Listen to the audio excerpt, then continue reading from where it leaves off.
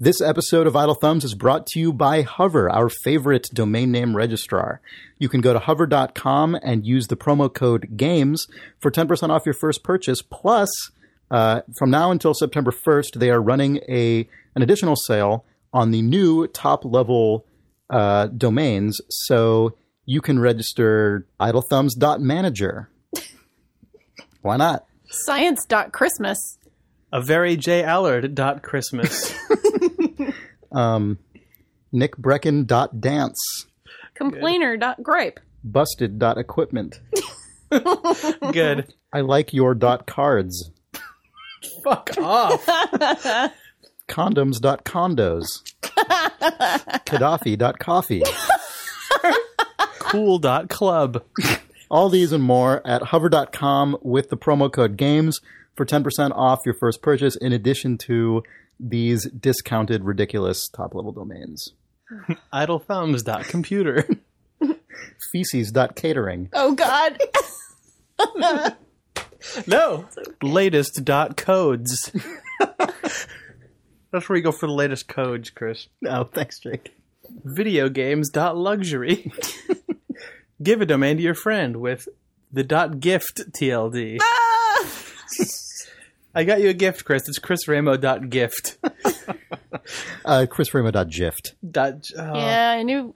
All right. Windows installer files.cab. You son of a bitch. Fuck you. What? God damn it. All right. Let's record this stupid podcast.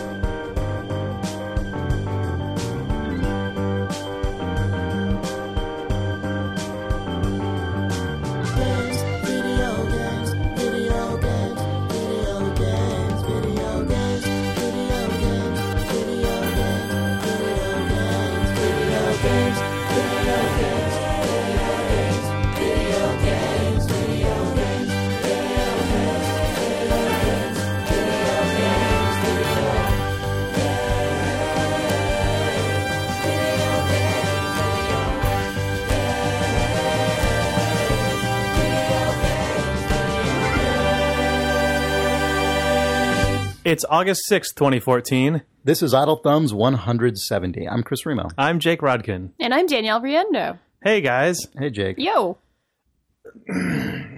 Yeah? Yeah. Settling into your...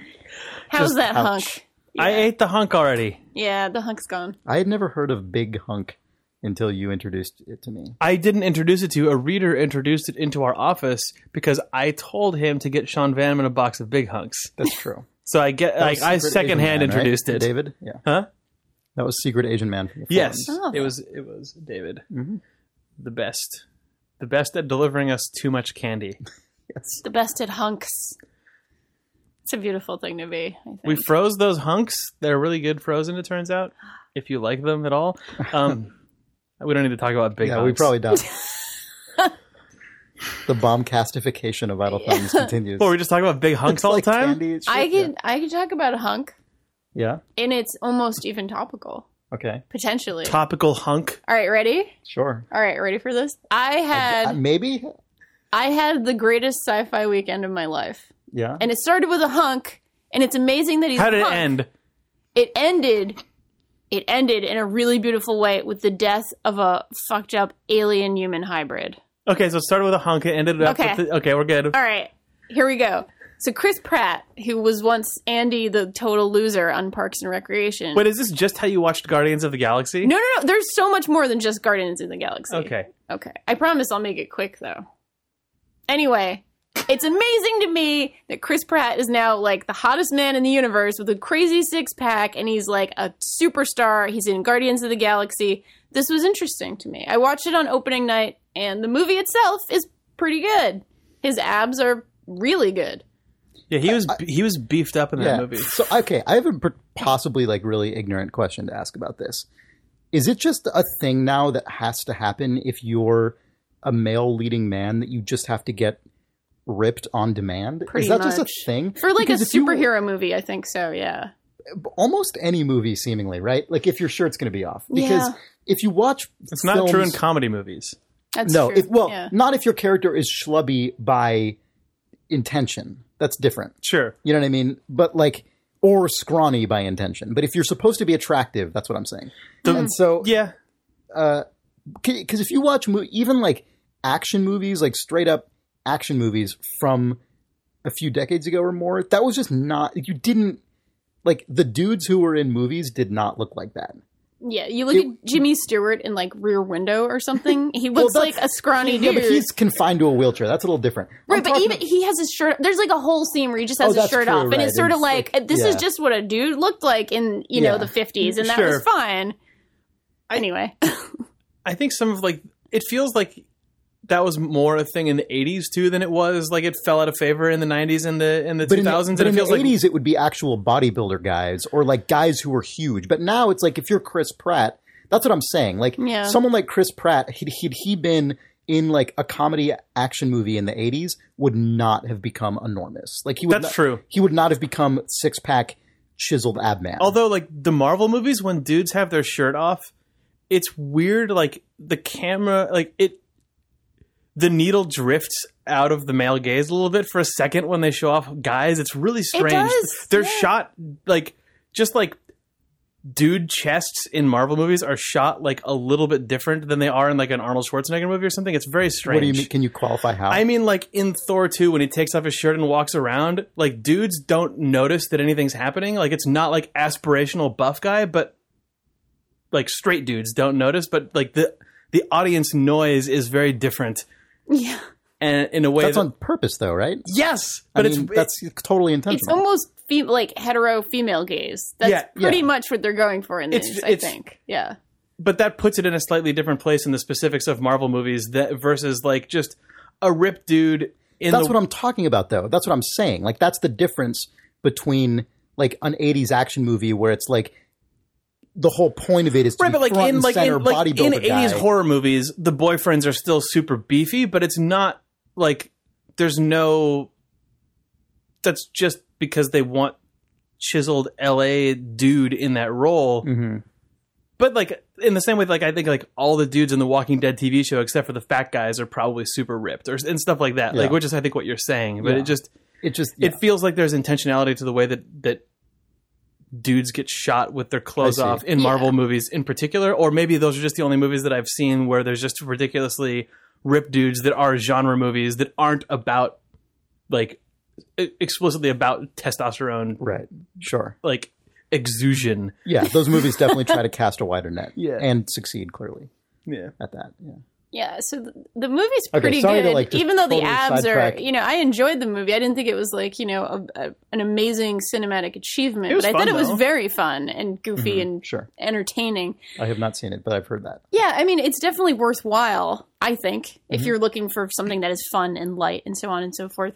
And then I immediately dipped in. So Friday night, I watched Guardians of the Galaxy, opening night. Maybe not opening night. I guess it technically opens on Thursday at midnight. Thursday whatever. at midnight, first weekend. And then I immediately went into an Alien movie marathon where I watched yeah. Alien 1 and Aliens on Saturday night. And then on Sunday afternoon, I watched Alien 3 and Alien Resurrection. And I you watched Prometheus a week ago. So Did you I got watch the whole times thing. that the alien fought Predator though? Because those Not yet. I mean, I've seen them in my life. I've seen them like Okay, I years haven't. ago. Yeah, I have haven't seen either, those yeah. amazing films.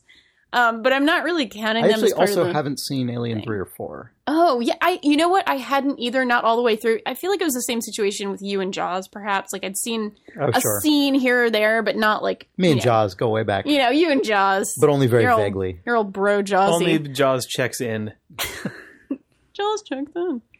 It was... I'm oh, go curious on. to watch Alien 3, actually, because David Fincher directed that, right? Yeah, it was That his makes first me- movie. Yeah, that makes me super curious to see it. It's... I watched Man. it. I didn't see it in the Wait, theater, what? but It's what? Oh, go ahead. It is. I don't know what you're getting at, actually. It is a very complex movie in terms of like my opinion on it. It's sort of like there are things that are really great about it and there are things that are really terrible about it. And it had a really storied production. Like it was awful. It was horrible. David Fincher was brought in like right before they were about to start shooting. The studio chopped it up without his consent. He's like the only director of one of these 4 movies that refuses to like acknowledge the movie and be part of the making of materials later on and stuff like that. So it's actually really fascinating. I saw that on VHS and I saw it way after it came out, and all that I remember is that the CG on the alien, because the alien's fucking CG all over the place in that movie. I remember it just looking like someone was waving like a black water balloon in front of the video. Yep. It was really strange. It's pretty atrocious. I mean, it's from 1991, I think, maybe 1992. Oh, really? That's earlier than I thought. Because that also must drive David Fincher insane, because that guy's all about like seamless integration of everything in his movies. Everything feels like it exists inside the frame. Yeah, and it's not. I mean, to his credit, they use practical effects more often than CG. Right, but the times when it's like crawling on the ceiling or something, there's some shot where it's like I just like laugh. Anyway, wherever it's crawling, it's atrocious. That's all that I remember from that movie, which means I should probably go and watch Alien 3 and 4. Yeah, you should actually. I mean, now everybody was telling me, Alien Resurrection. Are you like ramping up for Alien Resurrection? I just wanted to see it. Resurrection? Or? Oh, the game is Alien Isolation. Oh, Alien Isolation. Yeah. Sorry, Alien Resurrection is Alien 4. Okay, I haven't it's seen that the one fourth either. movie. So Alien Isolation, is this like in preparation for that, or do you just kind of feel like sort of watching some aliens? This, and also I just was in this big sci-fi mood, and it was myself and a couple of friends, and we were all sort of talking about, my girlfriend hadn't seen them in a really long time, and she never saw anything after the first movie, so it was kind of like, oh, we need to just do this, and this seemed like the perfect weekend to do it because not much else was going on. So Sarah and I had been talking about watching Alien 3 because of the like contradictions almost you were bringing up, and so you going through that like live tweet parade totally. over the weekend like re-energized my intention to finally watch that movie. I think it's worthwhile. I intend to watch it. I do think I really love that I was able to put this time into it this weekend and watch them all through, because there really is just a sort of bizarre continuity, and all the differences between the movies really do sort of shine when you just watch them back to back like we did. So that's an interesting case, right? Because those are like, there are other series that are like that, right? Like there's, I haven't seen these movies obviously, but like Harry Potter, and then there's like James Bond, right? There's these series that are series technically, but like are directed by different people. But in the case of both of those, they kind of go through, well, like Harry Potter, those movies all came out within like a decade. So they all I would imagine feel like they're all from the same tonal space. And there's a continuity. Mainly anyway, although I know different directors have their own flavor. And then James Bond goes through like chunks. half decade, 2 decade long chunks. But the Alien movies, it's kind of just like 4 different ideas, right? Like as far as I understand it. Sort of. I mean, there is continuity. It is actually one storyline. Right, but in the plot. But I mean, but that's right. But like each one is such I've only seen the first 2 and they're totally different. Oh, like, absolutely. Sure, they take place in the same universe and like have character that are the same, but like those are totally different movies in terms of what their identity is. And the third one is even more radically different. That's what and I would the fourth imagine, one right? is I want to use the metaphor outer space. Like it is really so far from the first 3 movies. So that's what I'm talking about, right? Like that's a fairly rare thing, because it's not even like those movies came out. It's not like there was like reboots decades apart. Right. I mean, I guess the third one was actually just called Alien 3. Like they didn't try to even right. Yeah. And then Alien Resurrection came out the same decade as that one, right? They're both 90s. They were all about. I thought 6 Resurrection years apart. it was early 2000s. Was it not? So. I don't know. know. It was 97. It was like 79, 86, 92, and then 97. So they were all like 5 to 6 to 7 years apart. Like, and continuously. It was never more than that or less than that in between them. It's just really, really fascinating. I mean, Alien, the first Alien, is my favorite movie of all time. Like nothing has ever kind of come close to that for me. I don't think anything, I hope something does, in the future. But it is just like the best conceived, best shot, horror movie, I think, ever in the history of film. And like, yes, I'm sure that's a big, grand, bold opinion, but And then the second movie is, you know, an action movie. And everybody kind of talks about that. And, you know, I actually wrote a debate thing with one of my coworkers about whether the first or the second is better, which is, you know, the big nerd debate. It's not, though, because you're right. Yeah, the I first one's agree obviously better. completely. Yeah. Well, obviously I do. Anyway, so did the readers of Polygon.com. We There put you a go. poll in there and, yeah, it beat Aliens like 2-3. Like it was Please. pretty clear. Yeah. Yeah. It was a pretty good ratio for Alien. Anyway, Aliens is also interesting though, because it does have the sort of Vietnam War movie connotations and some interesting stuff there that I wasn't really giving it full credit for in my mind. You know, in my mind, Alien is here and Aliens is, I'm making a not friendly radio comparison here. But anyway, She's far gesturing ahead. with her hands, yeah. And then Alien 3 is just this dark, apocalyptic, miserable hellhole of a movie. But it's still kind of good. But it's unpleasant to watch. That butt is not like dissuading me, though. Right. It's just not as That pleasant butt is to not watch. dissuading me. Chris Ramo. I mean, the really crazy thing, like Charles Dance is in it for a huge Who? part I don't know of. who He that plays Tywin Lannister in the Game of Thrones I've never seen that. TV. Okay, never mind. It's set on a prison planet and a miserable, horrible prison planet. I mean, that's fine. I will take it on faith that it's a miserable hellhole of a movie. Yeah, but I still liked it. Yeah. That's, again, as Of I course say, I will. that is not like inherently a negative. Sure. You talking about the Alien movies makes me, 1, want to finally watch 3 and 4. Yes. 2, watch Alien 1 again. And 3, play Alien Isolation, which is annoying because... I know. It's Do you only hate it's 2 video games? months out, like from today. Oh, it's basically. really soon. Okay, good. So I'm Yeah. not as annoyed. Oh, you were annoyed because you thought it was just going to put you in like Just anticipation infinite limbo. mode. Right. Yeah. Oh, yeah, Whereas it's almost instead, out. it'll come out in 2 months. I'll buy it, and then I'll play it for 5 minutes, and then forget about it. So, As it goes. Jake, video games, Rod. although... Yeah. I talked about this for like 3 seconds, I think, on one episode or another, but I've been using the Steam in-home streaming Oh, yeah. stuff. Ooh. I guess that my network setup is just really good for it. It's shit for everything else. Like, my Wi-Fi drops all the time. It's just a big fucking turd.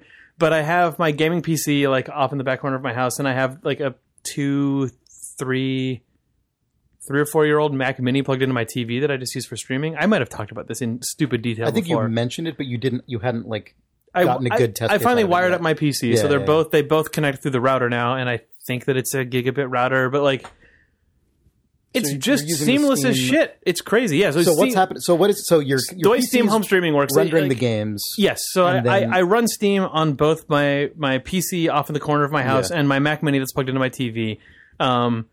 I have a wired Xbox controller plugged into my Mac Mini, and some guy wrote a third party, like completely like OS X Native. device compatible driver for the 360 controller, which Steam recognizes because it reciprocates through the OS. But Steam in the bedroom, like we've talked about this in terms of like Steam OS and stuff, but Steam are off in the corner of my house just renders the game and transcodes it in as close to real time as it can get to my TV. So I have a Mac Mini running big picture mode on one of my on one of like the multiple desktops that I have set up on that machine. So I scroll over to that and hit my games library, and it just silently actually works successfully in the way That's that awesome. Yeah. Nice. like I don't have to mark. I thought that I'd have to like mark games for streaming or do some sort of setup or something. Having both copies of Steam signed in, logged in as me, in the same like subnet or whatever in my house network, it just I click on games installed, and the games that I have local have a slightly different icon, and the other ones just say parentheses streamed. Oh, cool. But like you that's just awesome. you just hit play, it goes full screen, and then the game just fucking loads up. Yeah. And it Nice. seems way more responsive than it would if I was playing it locally because it's completely silent. Like Oh, it does an OS interesting. 10 like full screen transition where the sort of it slides out of the way and everything fades out, and then the game just comes up without anything happening. It's fucking weird. Like it's weird. And it's That's awesome. I mean, I know gotta like get that- I gotta try that. Brecken tried it and he said that he had some like latency issues and some glitches, and I think Will Smith at Tested said the same thing during the beta. But for me, I have not. I mean, I haven't actually tried playing any like really heavily twitchy stuff. Sure. Like I like a fighting game or something. yeah, like I didn't try playing TF. I didn't try playing anything competitive. I played a little bit of Shovel. I played a couple levels of Shovel Knight, which was Yeah. fine. Like it actually, I'd been playing like last year. I played or 2 years ago now, 8 years ago, a long ass time ago. I played through Super Metroid on that computer on an emulator with a Super Nintendo to USB adapter. Nice. And there was more lag on that USB adapter than I'm experiencing over streaming. Right, yeah. Like it's barely perceptible, but like I don't really notice. And there's some streaming artifacts. Like it looks like Sure, a being JPEG, transcoded, yeah. like which is noticeable, especially on like a pixel precise game like Shovel Knight. But I was able to play through a couple of bosses of that. I finally went back to Jazz Punk for a little while, and I played most of the second episode of The Wolf Among Us, and just being able to just be like boop, boop, boop, and just browse through my Steam library on my TV from my computer. It was nice, and it made me want to play more games because I haven't had. That's awesome. I've never had my PC I mean, hooked up to my living room TV before. So you could totally imagine a thing that. Oh, I just want a Roku that does only exactly, this now. yeah, Like, right? Where you just or plug like it in an HDMI to your the fucking TV. Steam client for iOS, if that supported streaming, because you can pair Bluetooth controllers to iOS devices now. So you could conceivably just buy an iPod Touch or have your existing iPad or iPhone, plug it into HDMI, and stream your Steam library off of it if they supported it, which they don't.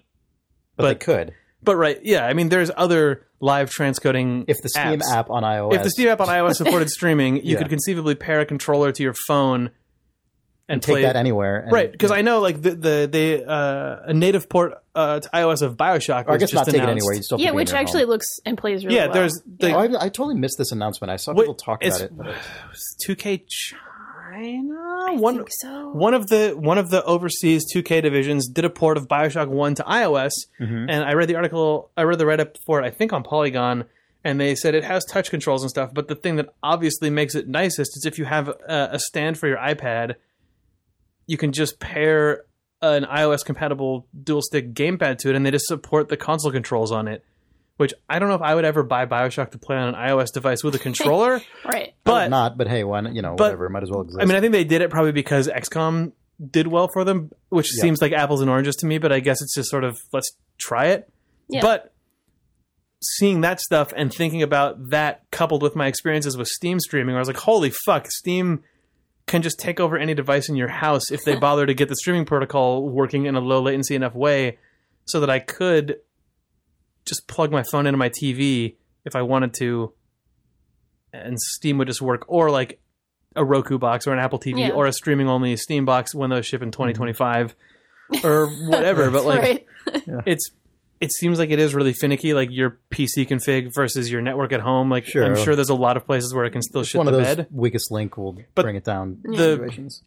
The part where I expected that I had to go through a bunch of setup and reciprocation to get it to work, and instead my computer just had all the games. Like this, I must have the filter set wrong. Like it must think this is Right. all of my games, and just anything just went. It was cool. That's awesome. But I didn't play any new games with it. But like I immediately just put an hour into like Yeah. a bunch of my back, like each of some things right at the top of my back catalog that I've been meaning to get back to. You were right, by the way. BioShock iOS is 2K China. Okay, Nice. yeah, is that out or is it No, just it said- just they're just It's been press soon, I previews? think. it's actually. they said this summer, which there's not a lot of summer left. Yeah, so. I think it's coming out like next week. I know Brian Crescente, my coworker who played it, loved it, thought it was really smooth, thought the graphics looked pretty nice. I mean, obviously they're not I heard console that quality, they- but they're decent. They look good. a lot of the real-time shadowing and fog and stuff got cut. It sounded Sure. like, but like Yeah. on an iPad screen. Also, that thing running on an iPad Retina display, it's probably actually looks better. Yeah. that's probably BioShock 1 running at a resolution Yeah. that is hundreds and hundreds and hundreds of pixels in width and height higher than the resolution that you first played BioShock 1 when it came In out. 2007. Yeah, Yeah. absolutely. Yeah, he thought it was great, so that's pretty cool. I mean, I'm almost tempted to go back and give it a shot. Yeah. Potentially. I don't know. Obviously if it comes But out. why do that when I can just soon stream enough. it onto my TV off of Steam? Yeah, right? It was. Yeah. I posted a couple tweets about it, and it was surprising to me how many people replied to me saying they didn't know that was a thing that you could do or that it was live. Like, I think it just sort of is silently sitting inside of Steam. Yeah, it's not The same way as like the remote install thing. Oh, I haven't even tried that, but I could conceivably buy something and remote install it to my PC, and then it would pop up on my Mac, and I could stream it. Yeah, right. It's nice. Magic. I don't know. It was weird. It was one of those Technology. things that happens that makes you wish that everything worked that way correctly. Right. Like when I modded my original Xbox and then streamed episodes of Lost out of my bedroom onto my TV, that was like the most interesting and like feeling like I had touched the future thing ever, because it was like way before streaming Netflix and Roku and stuff. But and then the real Xbox 360 just did that. I don't know. Yeah. It feels like that, but with a video game, and I don't know. It feels like a good experience. It was nice. It made it's me cool. It made me think that maybe I'll play a video game. I won't. But, I did once now. I just accidentally noticed that Sean's Dota team, Potato Day, is playing their first, I guess, recreational match today, I guess. No, they're practicing today. It's streaming tomorrow. I'm saying the day people hear this podcast. Hello. It's today. August 6th, 2014. They're playing against a team called Five Alive. So I guess that'll be streamed on Twitch. I found the schedule on recreational.tumblr.com. So I don't know if you want to watch How is Sean that play spelled? Dota. I guess that's why Sean's not here, huh? Yeah, that's why Sean's not here. That is why he's not here. Yeah, He's practicing, He's practicing today. right now. He's getting ready. It's REK and then Treational, as though it were rec. Or reational. Rekt. R-E-K-T. Reational. Yeah. Yes. Sorry. Yeah, sorry. Just Yes, mirrored correct. it No, there. you're correct. .tumblr.com, I guess. Anyway, little plug for Sean's team. Yeah, that's Sean and Brad Muir and some other guys are on that team. Yeah, and then Sean, Brad Muir's brother, I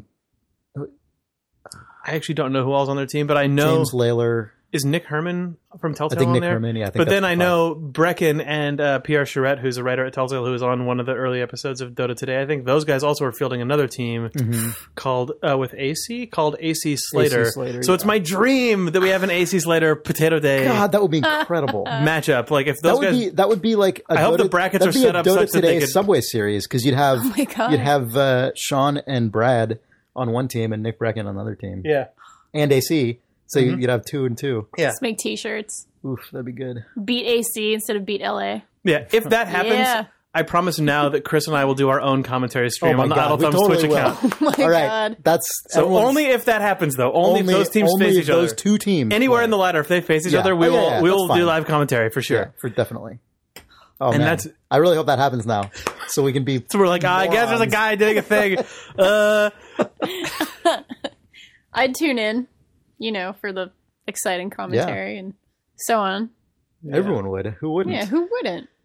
Kind of a jerk. Many are you? listeners of this podcast would absolutely. The first Idle Thumb stream in months is just an incompetence parade. I mean, I And guess it's they're Dota. mainly that. Yeah. Incompetence parade with Dota. Yeah. It's good stuff. Mm-hmm. Well, speaking of incompetence, Yeah. Go on. I watched Alien Resurrection. Wait, what? What? I thought we Sorry. did this. Yeah, no, we did. It's actually really a fun movie, but I wanted to get a little jab in at it too because it's Oh, pretty. I mean, sure. It's a bad not? good movie. So Okay. it's like a Paul Verhoeven movie from the 80s or Is something. it actually directed by Paul Verhoeven? No, it's not. It was directed by the person who did. Oh God, it was written by Joss Whedon. It was directed by the person who directed Amelie. It's a French director. Oh, It feels like The Fifth Element or something. It's like a goofy sci-fi weird. movie. I don't know anything about that movie. You should watch it if you're in the right mood. I would say that. I don't know if I have that mood, but Yeah, maybe well, I understand. I'll watch. You should stop telling Chris things about Alien 4 because that's going to dissuade him from It might. watching it. It might, especially if you watch 3 and then 4 right after, because those are the two Just most Whiplash? tonally dissonant Yeah, right. Yeah. of the series. Uh-huh. Anyway, also speaking of incompetence, Yeah. I've played some games that I was not good at. Oh yeah. Like I what? could talk about those. I mean, why not? If you're interested. I played a game called Xibalba, Xibalba, Not the Bulba. not the Bulba, just Xibalba, which sounds a lot like a shitty Star Wars character from like Episode 1. That's true. It does. It actually was. sound like that. I Probably couldn't a racist stop one, thinking about that. let's be Yes, honest. they are all racist. Yeah, in aren't that they movie. all? Yeah.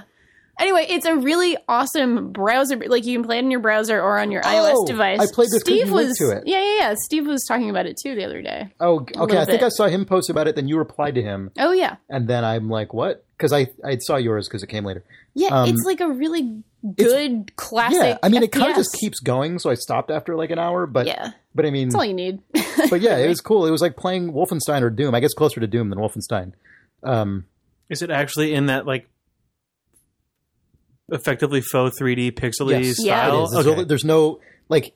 Yes, it's So it is of like the Doom marathon era of stuff. right. It's Pretty much. all gameplay takes place on a flat plane, but there's so like a 3D maze. exactly. It's yeah. exactly. Yeah, but it has really. Like there's no aiming up and down, and the enemies are all sprites. Yeah, everything's for like sprites. billboard sprites, that face you. Yeah. And you just run around and pick collect up weapons keys, and collect you key get cards. weapons. It's very, very Doom. Only it has this really, really beautiful sound design, which I thought maybe you would be. Oh yeah, into. it was cool. Yeah. It was much more high fidelity than that's like the one high fidelity element of the Yeah. game, I suppose. Yeah. Yeah, it was just kind of beautiful. It almost And has also, it's just higher. It is just also the sprites themselves are higher fidelity than you would actually see in Doom, but still not as much as you could do today if you felt like it. I mean, it also almost had like it was almost more like a Doom meets like a Minecraft aesthetic or Eldritch. I don't know if anybody played Eldritch. That was a really Yeah. cool game. It has the same sort of chunky look to it, like a very blocky look that is almost. It's obviously modeled more after Doom, but it reminded me of that. Maybe the color design, maybe something about it, just sort of. Sure. Or what was that stood out game to I me. talked about several months ago? Delver. Oh, It okay. kind of reminds me of a little bit Yeah. of how that game looks. In that the sprite work is higher fidelity Right. than you'd see in Doom or something, but it's using the same basic. So techniques. what does So one very do chunky. besides shoot monsters and collect That's all keys? you do. I mean, okay. it's That's it. straight up. It's a Doom. It's like a Oh, so it's like a Doom clone. It's a Doom clone. It's a total it is a Doom clone. clone. Yeah, in the traditional usage of that phrase. Not to just mean a first-person Not to just shooter mean game. any I played this first-person Doom shooter, clone yeah. Bioshock on my Right. iPad. Exactly. God, I was going to say something about this and I forget it now. Oh yeah, a thing that kind of annoyed me about this game. Sorry. I was going to say something interesting. A thing that's annoying. Well, it was interesting to play a game like this and react to it as like a game developer and somebody who's been playing games for a lifetime, barf, and like which is not how I reacted to Doom when I played it, right? Which was like, what is this? When I played, How did you react to Doom? what is this? In 1993, whenever Doom, I think that's when Doom came out. Right Yeah, around there. I probably. think so. Like the reaction I What had is to this? it was that it was crazy. That was it. Whereas now, I play it and I get really annoyed by how the weapons are tuned because so the weapon you start with is kind of like a laser carbine thing where it can Yes. shoot very. It's the weakest weapon you have, but you can shoot very rapid fire. And because there's no vertical aiming, all of there's a little bit of swim, like there's a little bit of spray, right? So they don't all converge to a point as you fire, but they Right. effectively do. They basically all go to one point on the horizon, and then if they hit an enemy before that happens, they intersect with the enemy, right? So, and there's no reticle on the screen also, which means when you're using this gun, it's kind of the only gun in which you kind of have a reticle because the stream of fire from this gun will converge on the point where your reticle would be. And so it allows you to aim very precisely. But then you pick up a shotgun and the way the art is just doesn't... But like Doom didn't have a reticle. Wolfenstein didn't have one, right? No, but the shotgun in those games, this is what I'm talking about with tuning. Like the shotgun in those games felt, at least to me, maybe I'm just suck at this game, but it felt like it had a much wider cone. And so in this game, I feel like when I'm using a shotgun, I'm using something with a spray that's in between like a handgun and what a shotgun would be in other games. And so it just feels kind of pointless. That's just for pros, for Chris. me to use. I guess it is just for pros. I don't know. This is a dumb, pointless, tiny thing to talk about, but for some reason it was like, it just dissuaded me from wanting to use the shotgun. it's one of those things where if you are going to make a game that is deliberately attempting to play in the specific sphere of those games, comparisons are going to be that direct because those are the differences Yeah, other that's than true. aesthetic When all choices. you can do is run around and shoot, and one of the things you can shoot with is a shotgun, you're going to get compared to Doom, especially if you Yeah, look if like it's a Doom. if it's a like 2D gameplay on a 3D surface, sprite art, fast-paced, pixely first-person shooter that has a shotgun in it. Yeah. Also, I found a thing that JP has pointed out about Doom that really made me look at Doom, maybe not in quite the same way JP does, which is impossible. But like JP has made a lot of really fascinating observations about Doom. One of which is how much that game is about mobility and evasion, which is just not what modern first-person shooters are about. At least not like kind of first-person corridor crawls, right? They're about like slamming yourself into cover.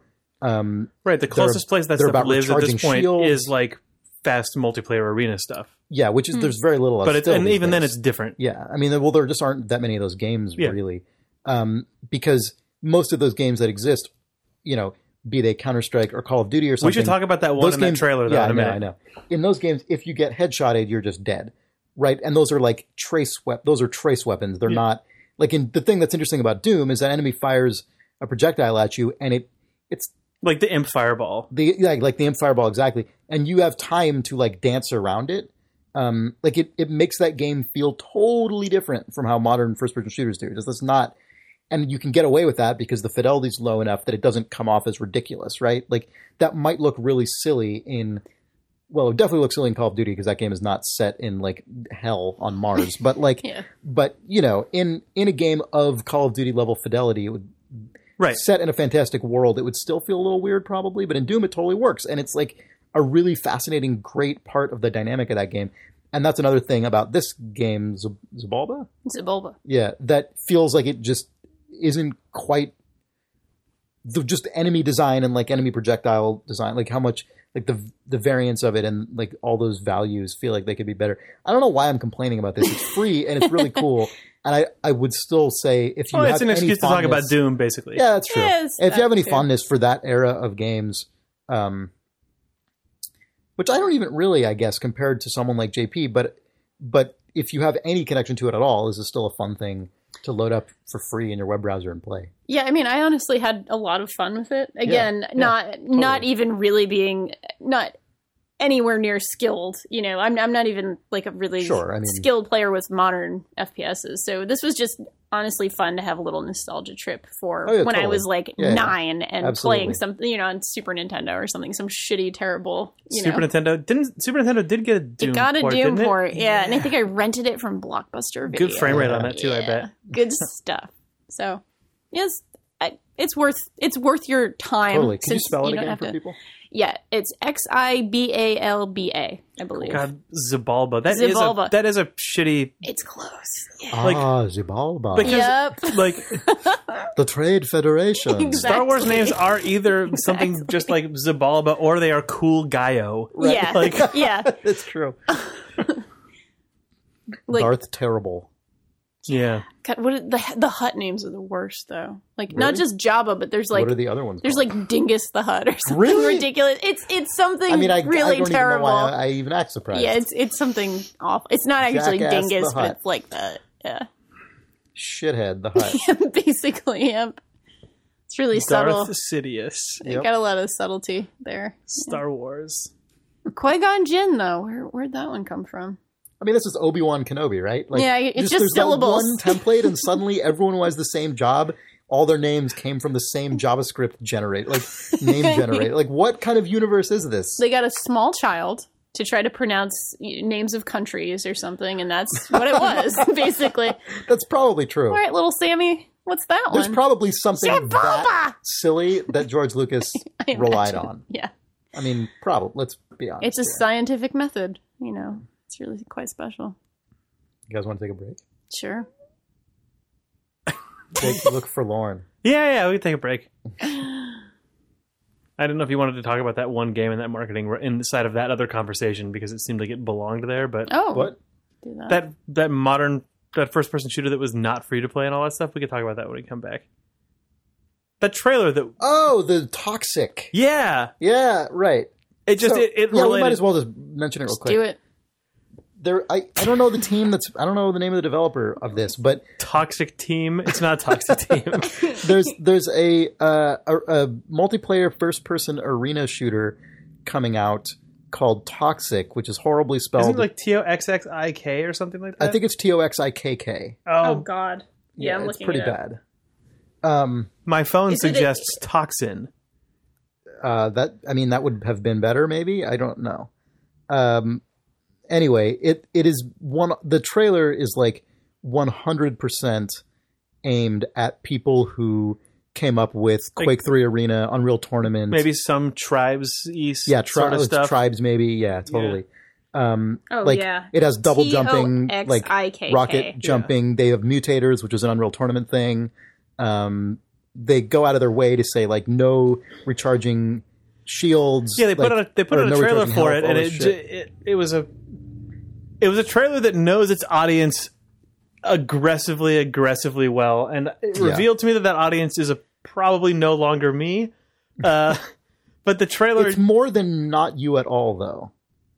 Right? Like it's a little me. You're not 100% outside of that. There's a little me in circle. that. Okay, there's a little bit of me. There's a fair amount of me that would enjoy this game, but the way that the trailer was presented, the trailer was pushed me off it a little bit. But pretty, at the same time, I have to have some respect for that trailer because they put out a trailer that was just footage of people moving around at incredibly high speeds, like high field of view cameras showing just people wrecking each other with all sorts of weapons, the same way that it looks like when you watch a playback of a Quake 3 or an Unreal demo. Right. And then the title cards come up and they just say like no cover system, no leveling, no health regen. And then like they list all these things that it has like mutators, blah, blah, blah. No. It's all these things that it doesn't have. And then like 2/3 of the way through the trailer, like time dilation happens and the word free to play comes up just huge and full screen. Yeah. And then right when you're like, oh, fuck. No slams in over the top. Like, okay, fine. Like I went from being annoyed at the trailer to being to forgiving my annoyance at it and still being passively annoyed. Right. Yeah, but like it went to the like I went from the guy who's annoyed to like the coach sitting at the sidelines, just sort of giving like, yeah, you're all right, nod to someone or something. Like just like so good. But except then and it was called Toxic with I know. And the developer is called Reactor with 2 Ks. Yeah, it's like whatever. Mm.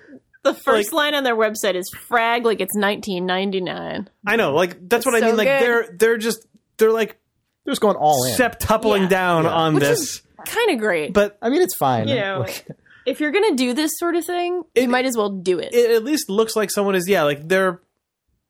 Who knows what this game is? It playable yet? I don't actually know anything about it other than this trailer because I didn't pay any attention to it. I don't know. I think they just announced it. Like, it's a game that can easily suck. Just by virtue of it being a competitive... Oh, it's going into closed beta this year. Arena first-person thing. But it's nice to see someone just saying, if this is what you like, this is what exists. But at the same time, I'm saying that while Epic is doing a new Unreal Tournament from scratch, so, like... I don't think that Unreal Tournament versus Toxic is going to have the same level of headbutting cultural claim as Quake 3 versus UT. Yeah, I never know what to make of of companies like when Epic made Unreal Tournament 3. This goes to the same. Maybe it's just people haven't found a way to do it that clicks for me, but it's very similar to imagining the like Imp Fireball in a modern kind of sci-fi first-person shooter. With modern fidelity. This is why Team Fortress 2 captured me for as long as it did. Exactly. Whereas when Epic made Unreal Tournament 3 and it looked like Gears of War or something, even though it's way faster than Gears of War, it didn't... Have you seen the art tests for Unreal Tournament new one? It's gorgeous. It's really interesting. Oh, really? Yeah. They apparently there were GDC talks about this from their lead like level artist, but they did one of their streams, which was the one that everyone noticed because it had a ton of beautiful art in it, was them talking about their sort of philosophy of visual contrast and really stark simplicity in their design. So the levels, like the level, it wasn't an actual environment. It was just an art test that they showed. And it was like, it was geometrically detailed as fuck. Like it was greebly as all hell, basically. Right. Like it was just pipes and panels and hoses and stuff. But it looked like it all was like in a really old area of a sci-fi prison, but has been now under government management for like 80 years, and it just has been painted with the same white paintbrush like 500 times. So the entire level actually also kind of has that like Mirror's Edge. Oh wow! There's a gleam like it has that, except really cool. Like, so it's all painted that like clean white. But then if you look at the details, there's still little bits of rust and little bits of detail, and then they just have brightly colored stripes along the walls, and they paint surfaces for contrast so that you can see when when like the boundaries of a room and like the big stripe along the walls lets you really cleanly see the shape of the space that you're in, but it still has the really heavy details and materials and atmospherics of a new Unreal Engine. How that pairs with like player movement and people jumping and rocket jumping and all that stuff, I don't really know, but like I looked at that and was like, okay, that's actually like you're not giving up any of the epic engine demo high fidelity stuff. Right. But Yeah. it's very thoughtful for what the function of the art That's is cool. inside that of the sounds game. really Like that's good. it was really I want interesting. to look this up for sure. Yeah. Yeah, it's I actually cut that piece of the video out and made a little bunch of little videos of it if you're interested. cool. Yeah, I mean it's actually a really good demo. Also, if you're a total layperson to this, you know, it's very interesting to hear sort of the art director is actually giving a walkthrough of it, and it's about 9 minutes long, and it's I don't know, I think it's very interesting. So Cool. Yeah, it's and I mean the thing about it that is both cool and less cool is all the content in this new Unreal is like it's made by Epic in partnership with stuff that the community makes. So Right, in that video, yeah. they're like, "This is a thing that we're considering as a template style for the game." So we know a lot of you out there are trying to figure out what visual style to hit. Here's some of the stuff we're thinking about. Maybe this is what you should do. So I don't know how consistent that's going to be across Sure. the actual game. yeah, But like, I bet that there are people now who watch that video and are in their homes reverse engineering that for the things that they're going to submit to try and make content for this game. It was, I don't know, it was pretty interesting. cool. Yeah, But it's good stuff. yeah, it's so like the aesthetics of Doom and scaling those up and having the mechanics and the aesthetics both scale up seems nearly impossible. Yeah, I know. It really does. Unless you're underwater. Well, unless you're underwater. Yeah. I don't know. I mean, just in terms of the speed of the fireball or the speed of Well, a projectile or something like that. I feel like that's the only Oh, I see the what thing you're way saying. about of it is doing like that. Except you have to go really fast. Doom felt incredibly real in the early 90s, but if you look at it now, it is a wacky, crazy fucking stylized place that is Yeah. nuts. And no one who tries to make things like Doom now tries to make things using that same insane, high contrast, super weirdly like Yeah. stretched, melty, just fucking weird stuff. Like if you actually looked at the specifics, like I suspect some of that was just we want it to look real, so we make everything really textured and like really high Sure. contrast and weird. But you could probably look at all the stuff in Doom It would be and hard- strip the intent out of it and just look at the execution and make Right. a high fidelity thing I think that it is would be- not real. Yeah, I think it would still be a really difficult challenge though, because you have to fill those pixels with something, and choosing to fill them with nothing is still a very big choice, Right. right? Like you have to do something with all the extra like visual information that can fit in your textures and in your geometry and just Right, on your and screen space. For all of the weirdness in Doom style in all directions, if you get into that game enough and you get to a part where the lights turn off and one thing is flickering in the corner, that's still, for me, Yeah. as effective as it has Absolutely. as it has been always, and as it is in Absolutely. every game where a stupid flickering light in the corner scares you. It's true. But like Mhm. having like I don't know, Doom, Yeah. Zibulba. Zabulba. Toxic. Toxic X's Zibulba. in games with guns. Early 90s. and Today. today. Take a break. You're listening to Toxic FM, the early 90s and today. Oh my god. Yeah. Video games. A world of thanks to our sponsor, World of Tanks, for this episode. World of Tanks is a 16-on-16 free-to-play online multiplayer game in which you control tanks. A world of them. There are tanks from 7 different countries. This is the thing I learned. The Soviet Union, Germany, Britain, France, China, Japan, and the United States. You learned that from the World of Tanks document. No, I learned that from Wikipedia. Oh. You control these tanks? You control them, you shoot them at each other, and if you go to playtanks.us and use the offer code thumbs in all capitals, Capital T, capital H, Shut up. capital U, capital M, capital B, capital S, thanks, Jake. capital thumbs is Yes. hopefully the name of the character that you play in World of Tanks. Yes. Anyway, you will get some exclusive deals. So, playtanks.us, offer code thumbs in all caps, access to hundreds of tanks, authentic tanks. Hundreds of thanks. Thanks for the memories. That's just your deal. Video games. Must place big hunk bowl on table. Must eat big hunk. Cool. I got this big piece of big hunk in my mouth. I'm sorry. Big piece of big hunk got chunk. There's a big chunk of hunk in my face. This is... I was avoiding this one because it was so huge and gross, but I should have gotten it out of the way earlier. Huge hunk. Got this huge hunk. Huge, gross hunk. Gross hunk.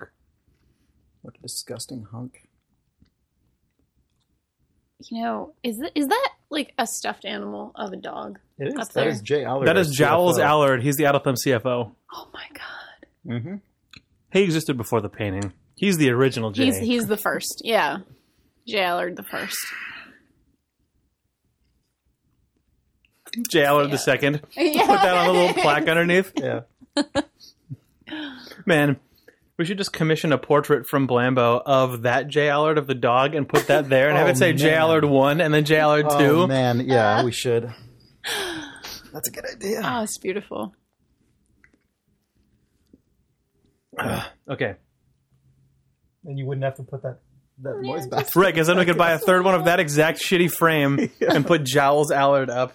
Jowls Allard. That's what the J stands for. That guy, look at him.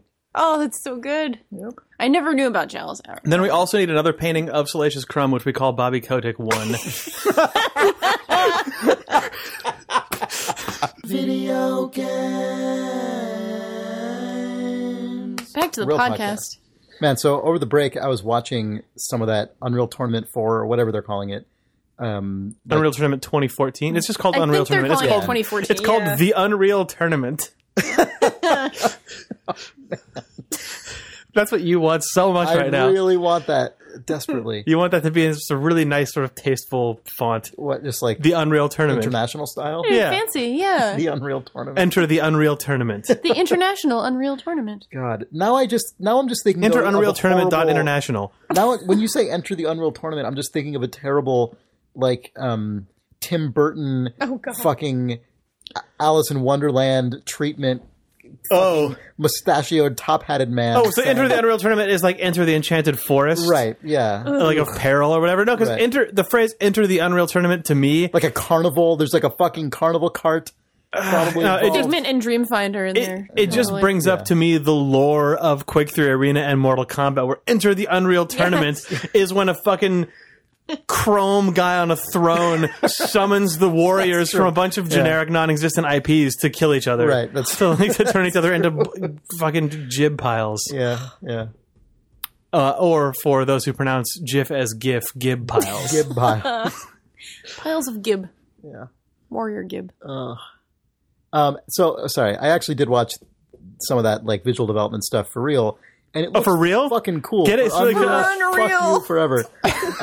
It looks really, really cool. Your Mirror's Edge comparison is not far off, except it's as though Mirror's Edge, everything had like 40 times as many vertices everywhere, right? It also just, feels though- it shit feels coming out of the like walls and stuff. Mirror's But still really Edge clean. after like the city was evacuated after like the Chernobyl disaster. But Where, it's not. But it's not that it's like ruined or shitty. no, it's it just that it it's just looks like it has not been as maintained as cleanly. Like the paint isn't as fresh as it oh is in sure, Mirror's okay, Edge. yeah. But Yeah. also just geometrically, there's just way more Yeah, it's just bulky. shit everywhere. Yeah, but not in a way. I shouldn't use the word shit because that implies grime and all the stuff that comes along with those games No, traditionally. but it's not it looks like a more industrial version of like the exterior of Star Wars spaceships, but Yeah. someone then spray painted it all matte white. Yeah, you almost you compared it to the original film Alien, Yeah. which I think is a totally good comparison. That bright white,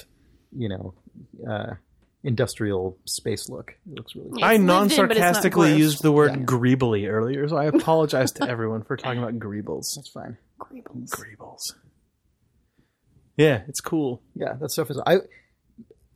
It's good that you guys were aware of that because I had I had just obviously been talking about Unreal Tournament 3 and how it felt like just the obvious extension of other modern first-person shooters into this context in which that doesn't really fit quite as well.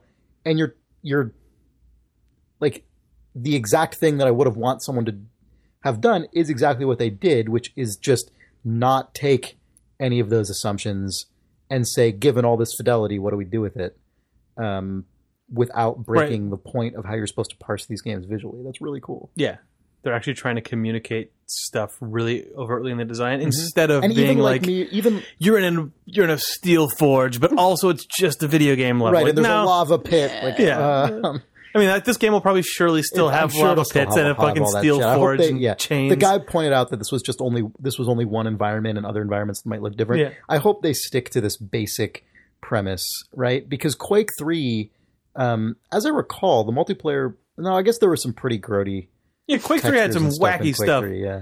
But most of like the main maps were generally a lot of like flat, Yeah. reasonably monochromatic stone. But Same then with it just Same because with Unreal Tournament, really. yeah, Yeah. Unreal Tournament was I guess a little more sci-fi, and Quake was a Yeah. little bit more of the weird sort of like But there were gore Quake 3, stone. Yeah, but there were Quake 3 levels that were totally. It's because Quake 3 had all those curved surfaces Yeah. stuff. So their whole thing was like big, clean, huge, like faceted stone that then just had like a wacky esophagus like coming out of it. That's true. Yeah. Yeah, I mean, the art director at some point. Esophagus and sarcophagus. yep. Are One of the few games in which both of those things can be Yeah. present.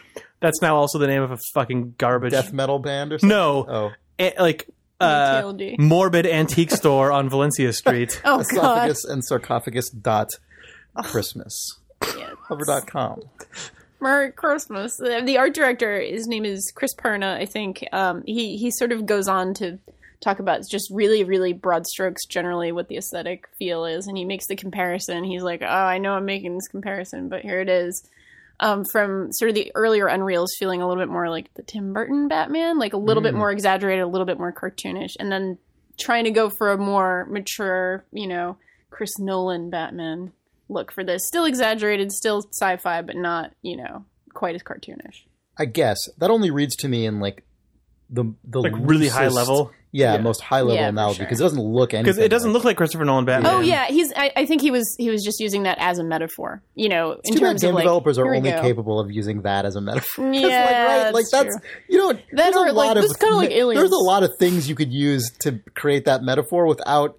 But I it's feel how like he Tim actually Burton's said Batman less is aliens, badass. more alien in that video as Yeah, well. he did. though. He does. right. So. Which is more He's accurate. making Although the now other that's also comparison. Another game that's the developer, go-to of the like- 2010s, I guess, because Yeah. Alien Isolation is also all about less aliens, more It's- alien. Yeah. It's really true. I would way rather I feel like a lot of people, including this podcast, were begging for less aliens, more alien for Yeah, a I long mean- time anyway. So And here it fine, is. good. Please No, give me yeah, more that's, aliens. if you're gonna, yeah, sure, yes, do that. It's fine with me.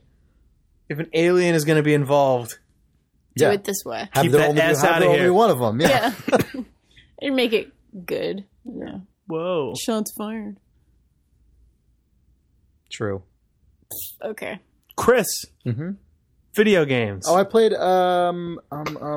Crypt of the Necrodancer. Ooh, I want to hear Yeah, about this. this game is really cool. It's really, really cool. I don't know anything about that game, but that name kept making me think that it was a Penny Arcade related thing because that name sounds like the It is name. definitely not. I know, just the name Like a Crypt, raised precipice. Crypt of the Yeah. Necrodancer Oh, yeah. No, sounds it does sound like a one of their thing. paperback trade paperback collections Yeah, or something. no, it totally does. As far as I'm aware, it does absolutely. nothing to do with I'm Penny sure Arcade. I know that it doesn't. I looked and found that it didn't, but that was Okay, yeah. why I wasn't paying attention to it. Right. for a So minute. I didn't know.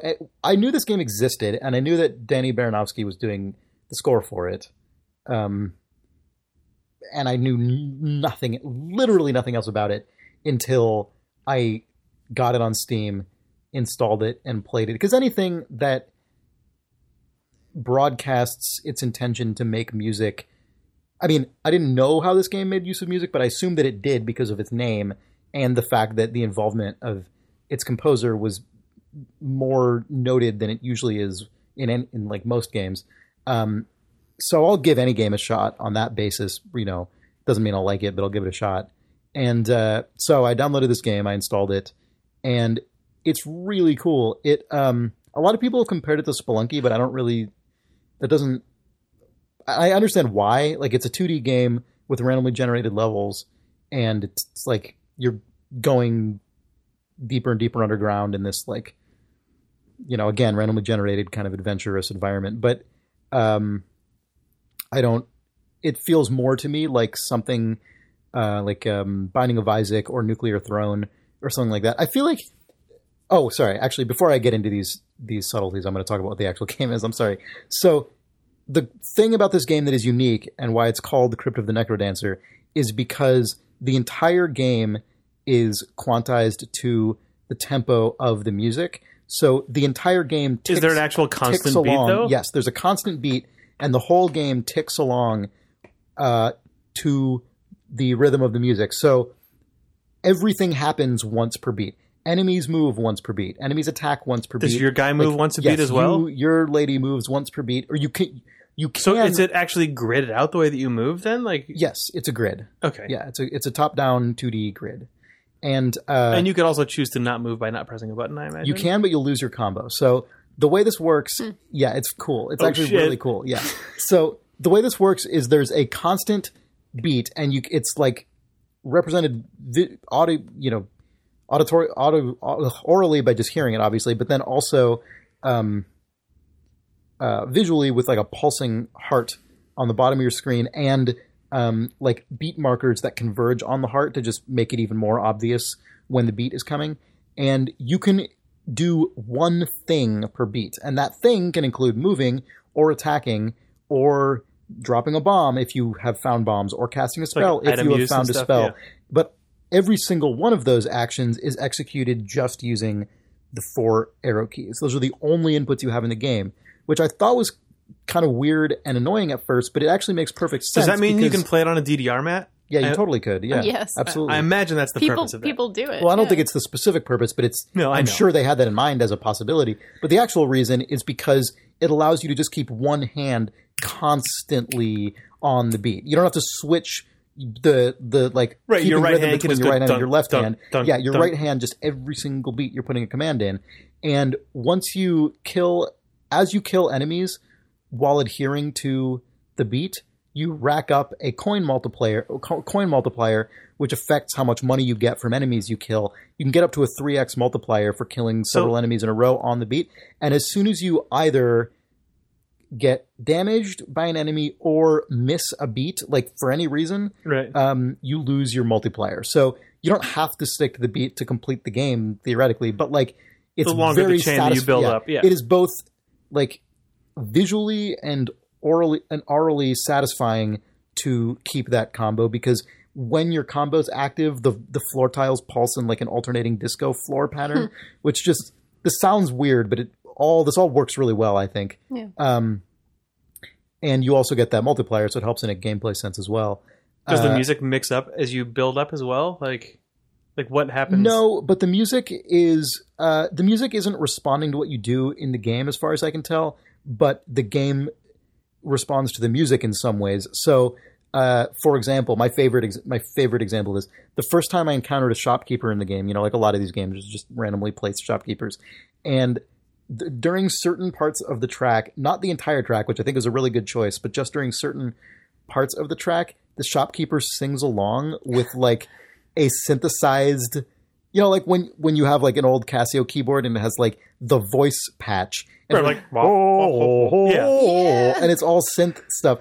The shopkeeper sings along. What does it sound like? No, it's sings along to that. And the first time that I heard that, I busted up laughing. It was so fucking funny because the music is basically, it's like chiptune dance music. So, right. So it's like chiptune stuff, which obviously fits well with the aesthetic, right? It's a kind of SNES styled 2D game, top-down game.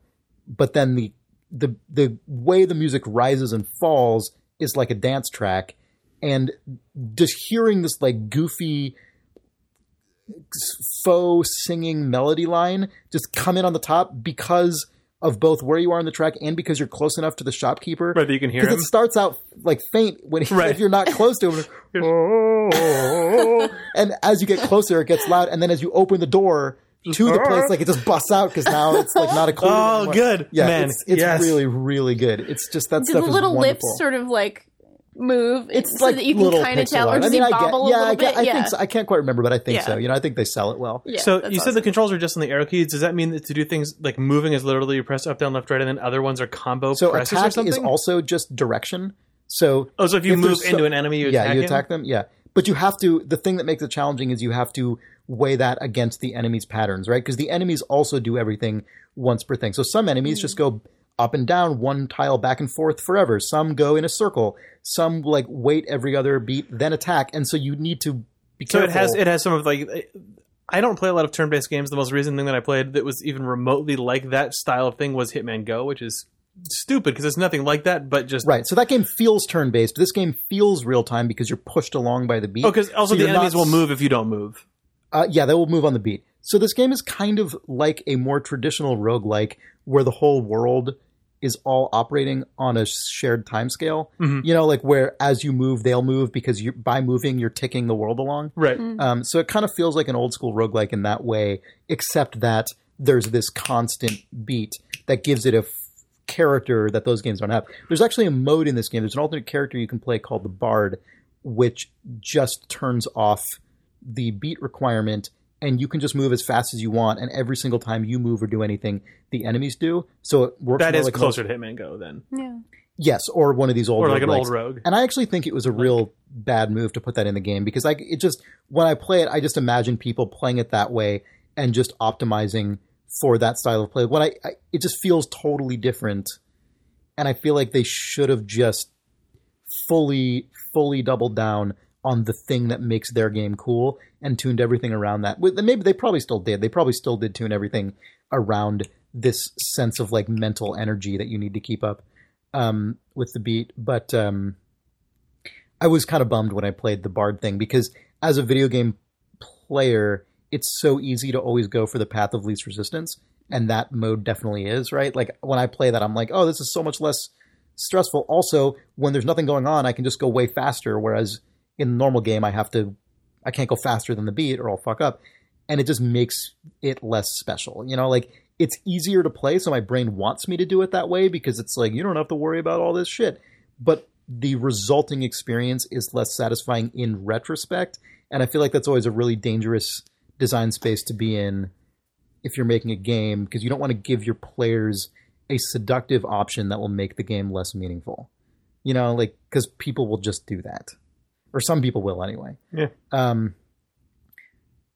I think there are things they could do to allow for more player preference. Like what they could do, I don't know, they could try something. Maybe they did try this and it didn't work well, but they could try something like just general plus 10% or plus minus % tempo modifier for people who just want to speed things up or for people who can't keep up. Because the whole game is working via MIDI. It's not, the tracks are not pre-recorded. So there are like buttons you can hit on the floor that for like 4 seconds at a time will ramp the tempo way up or ramp the tempo way down. And that stuff is really cool because it just makes the whole thing feel all together, you know, just makes everything feel of a piece. It's cool.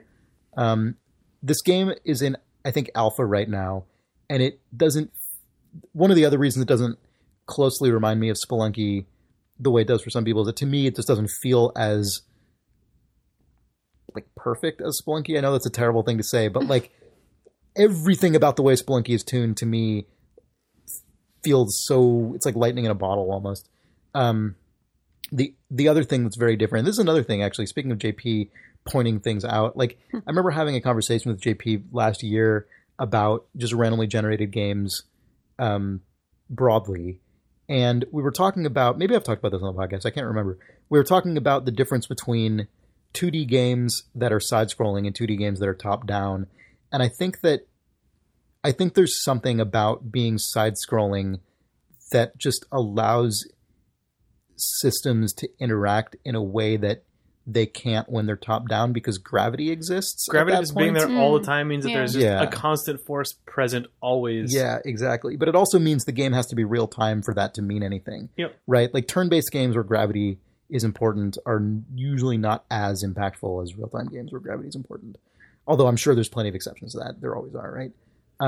So in this game, because it doesn't have that way of just objects kind of physically interacting, you don't get, at least I have not, after several hours of play in Necrodancer, I have not gotten that sense of like emergence. You know what I mean? New results don't occur because of like chain reactions I set off or because of things bumping into each other and like creating. That's doubly hard by everything being quantized and stuff. Yeah, totally. This is not a criticism. It's just I've seen so many people compare this game to Spelunky, and like Right. it's a different thing for me. And I'm not saying a worse thing. It's just it's just for me, Scratch is a totally different itch. This is more like getting into this very predictable groove, whereas Spelunky's like getting into a groove and then your groove jumps the tracks onto a totally different groove, and it's Right. suddenly your brain is exploding.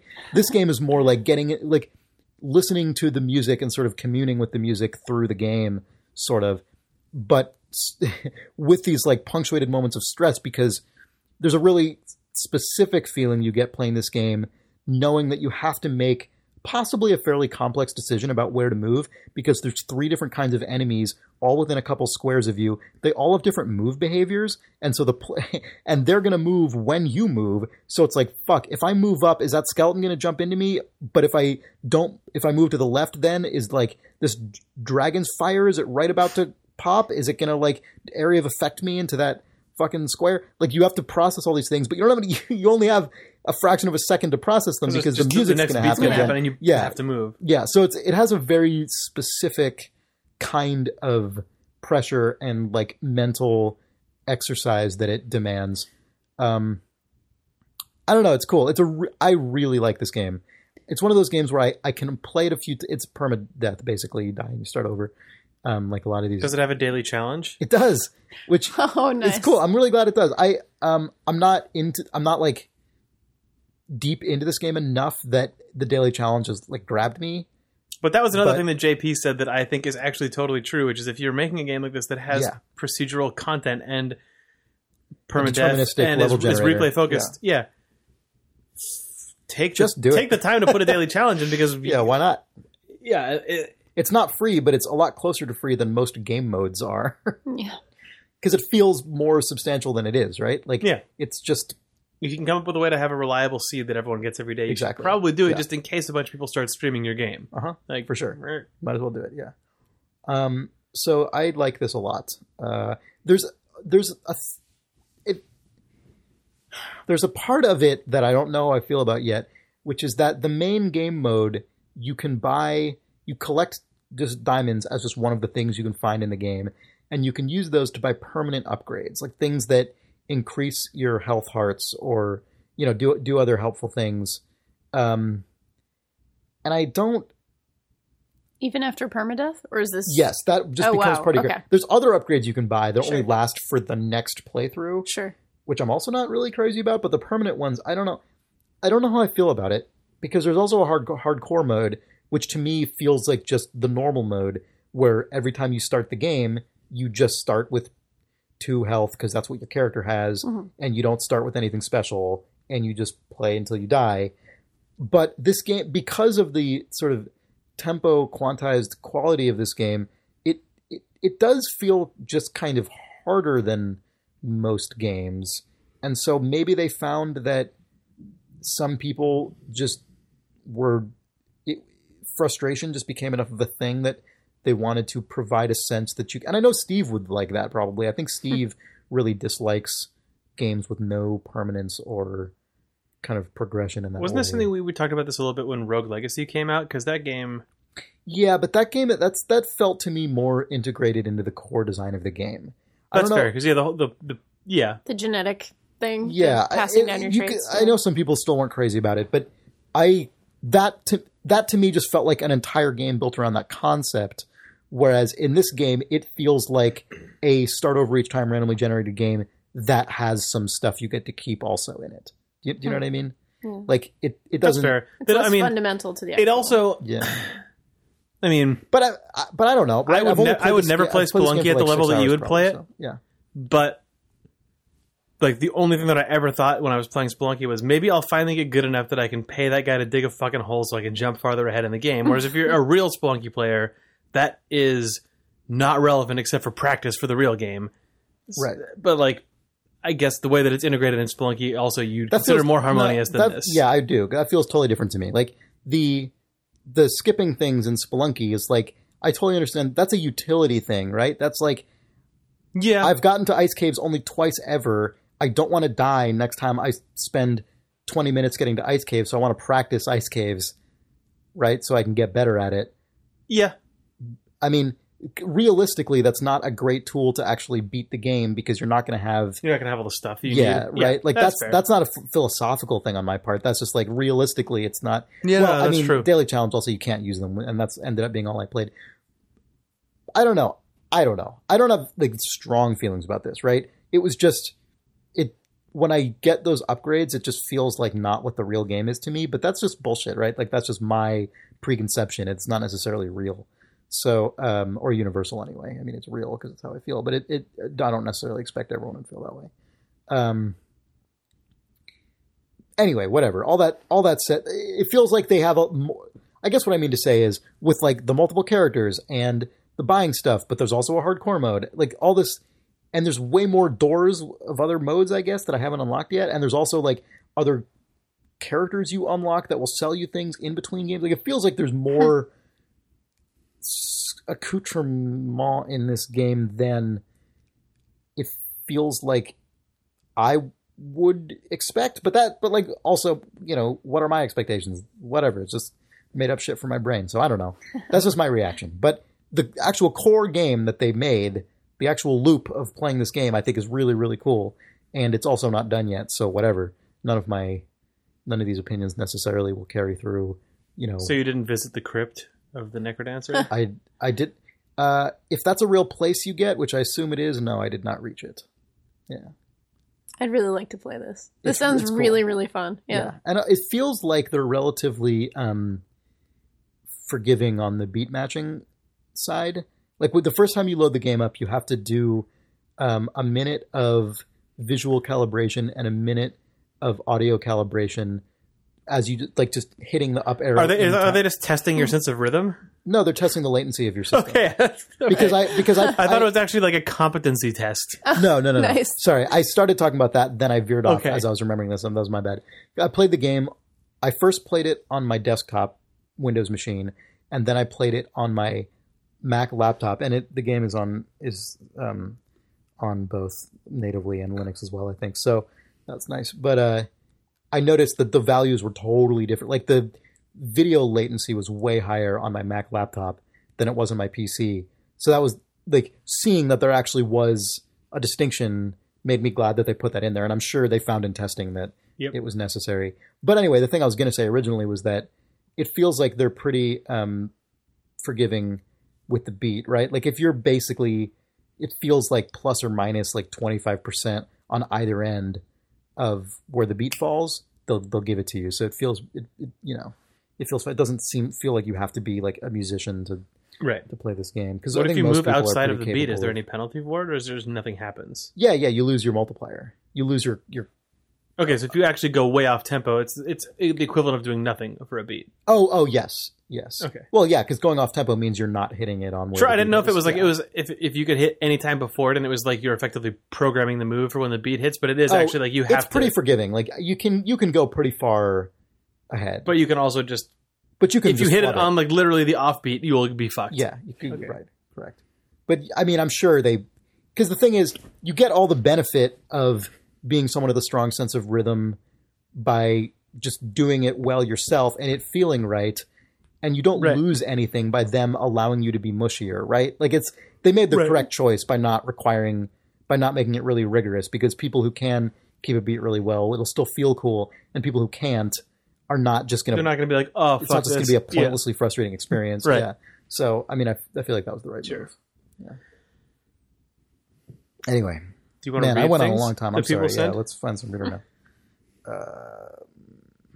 Chris just had a lot to say about that crypt. That's right. I know. I'm A lot sorry. of Go. crypts. Jesus. I started another game, but I'll talk about it next time. Okay. What is it? Sunless Sea. I don't even know what that is. It's pretty cool. Next week. Next week, I'll tell you all about it. Okay, let's see here. I was very excited. Casper Nickel. You were very excited? Are you sad that you can't talk about it? Oh, no. Are we I'm ruining it? just excited for next week. Okay. Yeah. Something to look forward to. Yeah, there you go. Yeah. So Casper writes, Dear Thumbs, I enjoyed the conversation about reader/internet assumptions regarding conspiratorial relationships between game developers and reviewers, but I thought you were a bit dismissive of the suspicions of consumers. It's not only childish outrage and self-centered me-first thinking that prompts its responses. Documented and extensive collusion between companies and parallel sectors, between politicians and corporations, and between news and media outlets and the power brokers they ostensibly cover is well known in many parts of the world, including the U.S., a phenomenon some refer to as the politico-media complex. We share a history of terribly problematic media reports on the nuclear industry, on U.S. tobacco companies, on the low-fat food craze and every other diet fad, on NCAA corruption, to name just a few examples from popular media of the past few decades. The culture of conspiracy and fear in which we live is irrational and unscientific at many levels, but also does have a specific history and a political context that should be taken seriously. P.S. So glad Danielle joined the podcast, and thanks for all your great work together and as individuals. Best, Casper.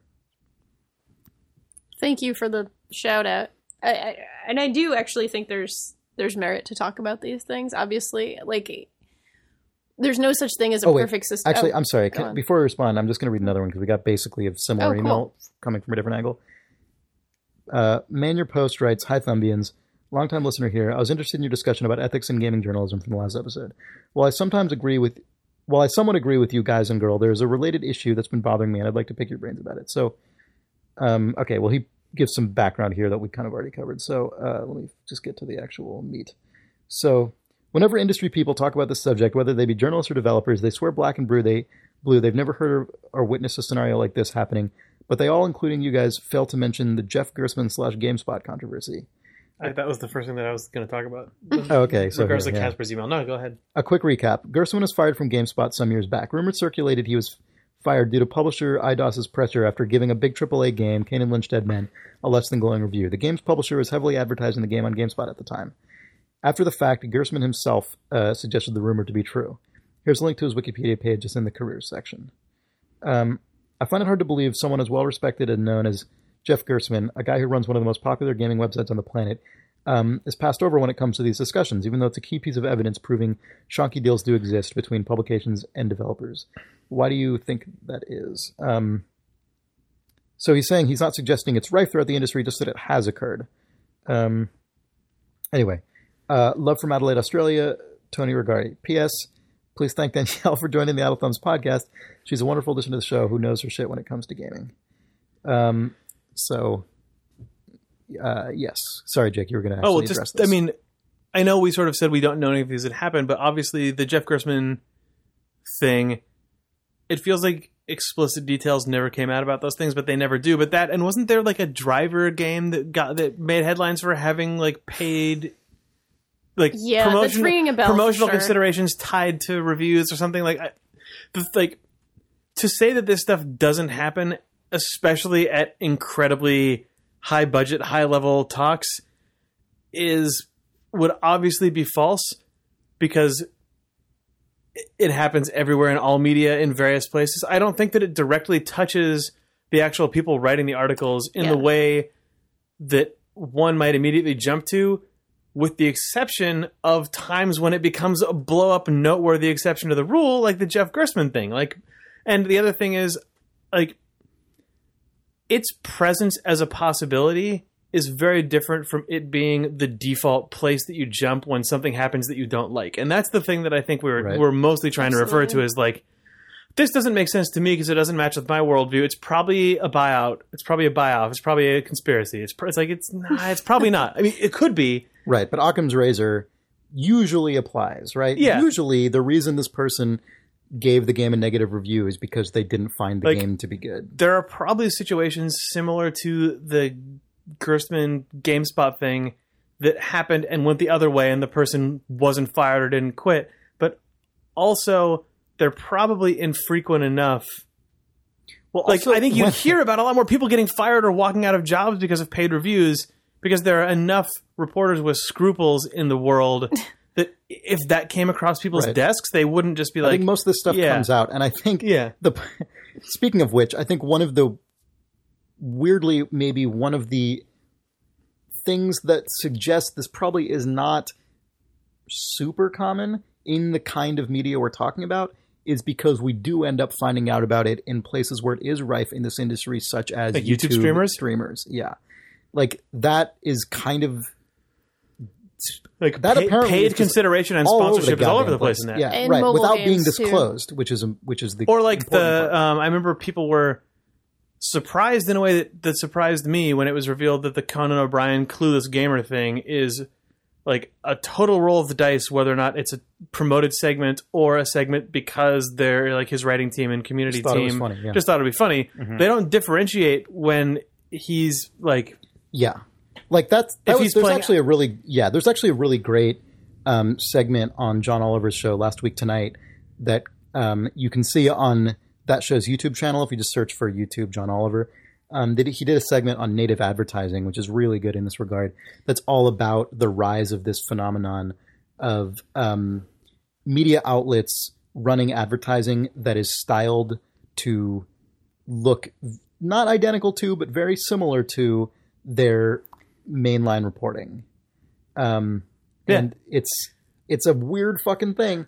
Like that, there's like, to me, because advertising is everywhere, right? Like we do advertising on this show, but like there's a big difference between kind of not really disclosing it and just stating. We're even farther from the line than traditional advertising, though, as a podcast, because podcast advertising, the hosts just break from the show and we read the ads ourselves. We're encouraged by advertisers to talk about our personal experiences with the brand in a way that does not happen on television shows and hasn't happened since like the Flintstones were animated smoking cigarettes Right. to advertise cigarettes. Like, you know, not in the episode, but like fades out to a commercial, then it fades up and Fred Flintstone is sitting there saying, I love cigarettes, you should smoke them. Like that's the model that podcast advertising uses, which kind of... Well, sort of, except that Fred Flintstone doesn't break character to state that he's doing... This episode of the Flintstones is sponsored by... Marlboro, Yeah, no, that's true. But like we opened this episode with 30 funny domain names that we thought were hilarious because we were paid to say that sponsored stuff. by... Well, we weren't paid to say those things, but yes. We were paid to discuss things. Right. I think there's a huge sort of class issue at the core of this. You know, I think if there are conversations happening where somebody's trying to buy someone out, so to speak, you know, buy out good editorial coverage, it's happening at such a high level. You know, it's not happening to the scrub writer who, like, you know, has 10 hours to play this game and try to finish it and that sort of thing. You know, I could say, like, as a reviewer, I've never been solicited for any of this stuff, but I've certainly seen emails where, you know, a mobile game company with, you know, not perhaps the best history or the best morals has you know, tried to say something about like, all right, how much for, you know, blah, blah, blah. Like that sort of stuff does happen, but in the mainstream game industry, in sort of the games that we would review at Polygon, that sort of thing, it's very much like I can hardly imagine that happening because, you know, the writers are separated in such a way from like the people who actually make money for the website. You know what I mean? Like things are divided in such a way I guess that that's why on like YouTube streaming. Right, because there isn't this division of labor. Exactly. And that I guess is why something like Adult Thumbs is in between those two. Right, because we're not the actual people who sell the ads. There's a different company that does that, so we're not actually like soliciting money personally. But yeah, it's sort of in between those other two poles, right? Yeah. I don't know. It's a weird thing. It's weird. We definitely have in my office, like, you know, I sit next to the ad people and like there have been conversations about like what we cannot talk about together because of things like this. The traditional because of this whole separation thing. of Because church it's and like, state. Yeah. no, you can't tell me what game did well or whatever. And now we have ad sales. Like you can't tell me about that because it's not fair. You know, it's not right. Mm-hmm. I mean, it's weird though. It is a weird thing, and it's a strange thing in exactly what you're talking about in this landscape, where it's like some of these divisions don't make the kind of sense that they used to make anymore. Some people who work on products also are working on ads, and it's right. It's because you know. It's because to maintain that distinction, you need to employ enough people that you can have those be separate departments, and that's getting harder and harder for media outlets. And that's even hard even when you have a massive staff too. Just considering how weird and different and sort of unexplored some of the territory is about making money online. There are still some hard and fast rules that you can choose to adhere to or not. I mean, like the Conan O'Brien stuff and YouTube streamers feel like it's 100%. They're in the exact same boat to me, which is someone comes up to them and says, I will give you a lot of money to dedicate your main content to my content. Right. That's the place where it gets completely insane. Yeah, Yeah. no, that's clearly But like there are Unsavory. circles in which that is 100% fine now. right, like those ones. Right, but those are also Those not. two, yeah. But like Yeah. that's But they're not also even a becoming conspiracy. massive. There's no conspiring in that case at all. Like there's nothing to. It's just literally someone saying yeah, okay, and just doing it. Like there's Right. no. it's There's true. no collusion. There's no masterminding. It's just like Right. It's I will take your dollars to do an episode about your thing. Done. It's above board to everyone except the people watching it, I guess. Yes. Yeah. Yeah. It's It's a weird It's thing. strange. Yeah. Ethics. I would like to thank Have an ethics Toxic for policy. sponsoring this episode of Idle Thumbs. Zibulba, thanks for Yeah.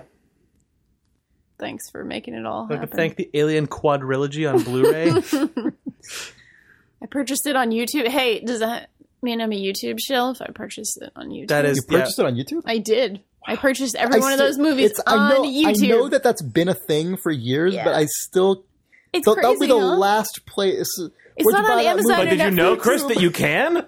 This segment masterfully sponsored by YouTube. Like, Yeah, like Fox who has all fucking their knows? classic movies. God, that would be the most Imagine this incredible- conversation happened played for laughs in an episode of New Girl. Ba ba ba. Like I mean, Jesus Christ. I think the bottom line is have an ethics policy and stick to yeah, it. but yeah, It's. I mean, that's the only thing that you can I think the point bottom to line is when have something ethics. happens. How do bottom lines have ethics? That's a good point. Yeah, All right. So Dante Douglas writes, "Hi, I'm Dante. Just a quick clarification on genes regarding the discussion about Alan Wake's genes." yes. So, Is Dante, this the guy who wrote us before? Yeah, it is. Yes. Oh wait, no, sorry. This is the email we already read. Oh, what? I was gonna no, say- I was like follow up. Oh. I listened to that episode and I was really enlightened by Oh genes. my God. I thought he was writing a follow up. I guess I forgot to move this to the right category. So I know, man. Hey Dante, if you want to write us back, Oh, my about God. genes, More like, fashion just- advice. That's fine. And let's analyze all the We would characters. we would obviously enjoy it. Yeah.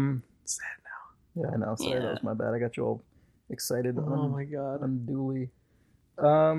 I learned so much. I wanted more Alan Wake gene tips. Yeah, I learned so much from listening to that letter. When people just write us those huge info dump emails, it is an incredible experience. It's so great. Oh, we should mention Sean Lane, known as Synthetic Gerbil on the Idle forums, did a crazy motion graphic treatment of the Cyberpunk Cop Killer conversation from the episode Cyberpunk Cop Killer. It's on our blog, blog.idlethumbs.net. You should just check it out. It's really That's good. really good. It's really All right. So Sean Malloy writes, LARPing Minecraft. Dear Idle Thumbs, love the podcast, and I'm super stoked you've brought Danielle on full time. thank you, everyone. I was just at the park with my 2-year-old, and while she We're was, only reading the emails that say that. By the Yeah, way. not the ones that say kill her They and just- bury her somewhere. Yeah. I was just at the park with my 2-year-old, and while she was on the swings, I listened to a group of older kids, say 8 to 10 years old, who were, for a lack of a better term, LARPing a Minecraft session. Oh, One- Yes. that's so One cute. kid was acting as kind of a DM and was calling out threats. Spiders over there, skeletons, while the rest were pretending to shoot arrows. Once someone was judged to have died, the DM kid would yell, "You have respawned with 24 arrows and 3 sticks." That by itself was pretty trippy, but the capper was the following exchange. Kid 1, skeletons are attacking. Kid 2, I'm using my AK-47. Makes machine gun noise. Kid 1, there are no AK-47s in Minecraft. Kid 2, it's a mod. Kid 1, no mods. Oh my The god! 21st century is weird. Cheers, Sean Malloy. Fuck that. That's the best. There are What? no mods. Sorry. Like, that hit me and sank in and then disappeared and then it hit me like Yeah. 3 times harder. It's a mod. There are no mods. Yeah, Oh my God. I know. Oh my God. That's incredible. The part of Nick Brecken's reaction will be played by Jake Rodgers. Fuck. Yeah. That's magical. Yeah, that's good. Whatever. It's really Good work. magical. Good work, kids. Good work, Notch. All right, last email here. Fuck. Max Fuller writes, "Hey, Sean, Chris, Jake, Danielle, and maybe Nick." Nope. Last week, you guys mentioned the old Blades design of the Xbox, and Sean said, "The 13 or 14-year-olds who listen to Idle Thumbs have no idea what we're talking about. I'm mailing you this to say I am 13 and I do remember the Blades UI. Oh, Me and my brothers had it on our Xbox 360 for quite a long time because we had no way to update the software. oh. This sounds like I think The sounds that I think Sean was making fun of when you scroll through the UI were very nostalgic. Something I've never really felt before because of my age. It made me remember when we first got our Xbox 360, and I was maybe 7, and we only had Need for Speed, Oblivion, and Trivial Pursuit. So I used to just play Oblivion, but I was too shit at it, and I had no idea what was going on, so I just rolled around on the horse. Thanks for the podcast, Max. I love that email. That is so beautiful. I love those 3 games. Those are the 3 games. I know, that's such a classic, like the family got a system for Christmas or Hanukkah, whatever they celebrate, they got Oblivion, Need for Speed, and Trivial Pursuit. That is such a plausible, obviously because real, that's such a, like, totally perfect thing to have for years on your console where you weren't able to update the system software because it wasn't, like, there wasn't a place you could plug it in your family's house, and it wasn't a priority to your parents, right? Like, as an adult, if you have that console, you can just arrange your house the way that makes that work. But if you're a kid, it's like, look, we're not gonna run this a cable. This is what you got. We bought you. You're gonna have to live with these fucking blades, right? But whatever. Feel fortunate. You got to live in Allard's world a little longer than the rest of us. And how great is it that this is like a child experiencing nostalgia for the first time? I know. Like, that is amazing. I'm sorry because you're listening to this episode and we're just being old idiots about it. But like, no, this is amazing. I love this. Really great. I love this so much. Yeah, that kid is awesome. Also, this guy interviewed me and Sean and intends to interview you as well, Jess, yes, for our forums. So I have to respond to his questions. Yeah, this kid seems pretty good. That's awesome. Yep. Go, Max. I know. That's the best. All right. Blades. Yep. Now I'm so glad we talked about Blades. Yeah. I know. Yeah. It's all that. Oh, man. This kid had their first nostalgic response experience to that shitty whooshy blade noise that we made last week. Yeah. Someone on the forums somehow also had access to an Xbox 360 that still has blades. Yeah, it was like his friend did the same thing, didn't plug it in, because the 360 did not have Wi-Fi, right? So you had to have a wired connection for it. Until like way late models, I think maybe they added it, but the original 360, I think, was just a wired connection. Yeah. Mine was from like 2008, and it's forums, still... Someone of the forums had access to his friend's 360 with blades and vined the blades. Yes! For the Idle Thumbs forums. It's crazy that the Xbox 360 was marketed as the intro to the HD era, but it didn't have Wi-Fi and it didn't have HDMI. Yeah. That's true. Fucking nuts. Yeah. Yeah. It's weird. Yeah. Consoles.